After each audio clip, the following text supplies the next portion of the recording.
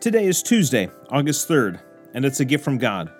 So take a deep breath now and give Him thanks for life. 1 Corinthians 12:31. Eagerly desire the greater gifts. What are the greater gifts? In our reading this morning, we see that Paul lists a few gifts in 1 Corinthians 12. He writes, "Now you are the body of Christ, and each one of you is a part of it. And God has placed in the church, first of all, apostles, second prophets, third teachers, then miracles, then gifts of healing, of helping, of guidance, and of different kinds of tongues. Are all apostles? Are all prophets? Are all teachers? Do all work miracles? Do all have gifts of healing? Do all speak in tongues? Do all interpret? Now eagerly desire the greater gifts, and yet I will show you the most excellent way." It's pretty impressive, this list that he's given us. He's listed some pretty spectacular gifts. Healing, that would be an amazing gift to have.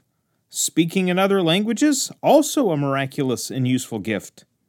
A worker of miracles, I'm not sure all that's entailed with that, but I'd be interested.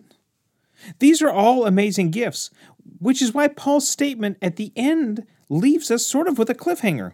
He says, "Now eagerly desire the greater gifts, and yet I will show you the most excellent way."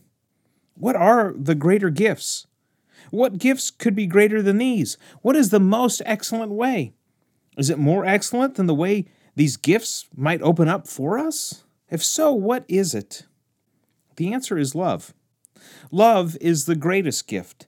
Love is the most excellent way. The very next verse starts 1 Corinthians 13, which reads, "If I speak in the tongue of men or of angels but do not have love, I am only a resounding gong or a clanging cymbal.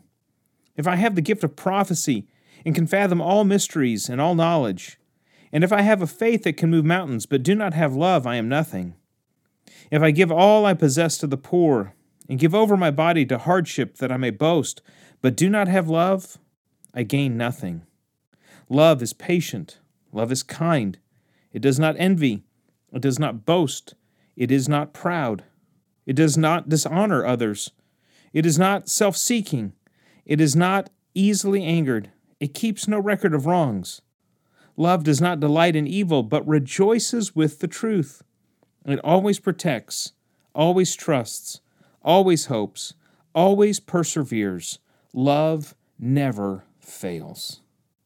Friends, this is why love is the greatest gift. So let us eagerly desire the greater gifts. Eagerly desire the greater gifts. Eagerly desire the greater gifts.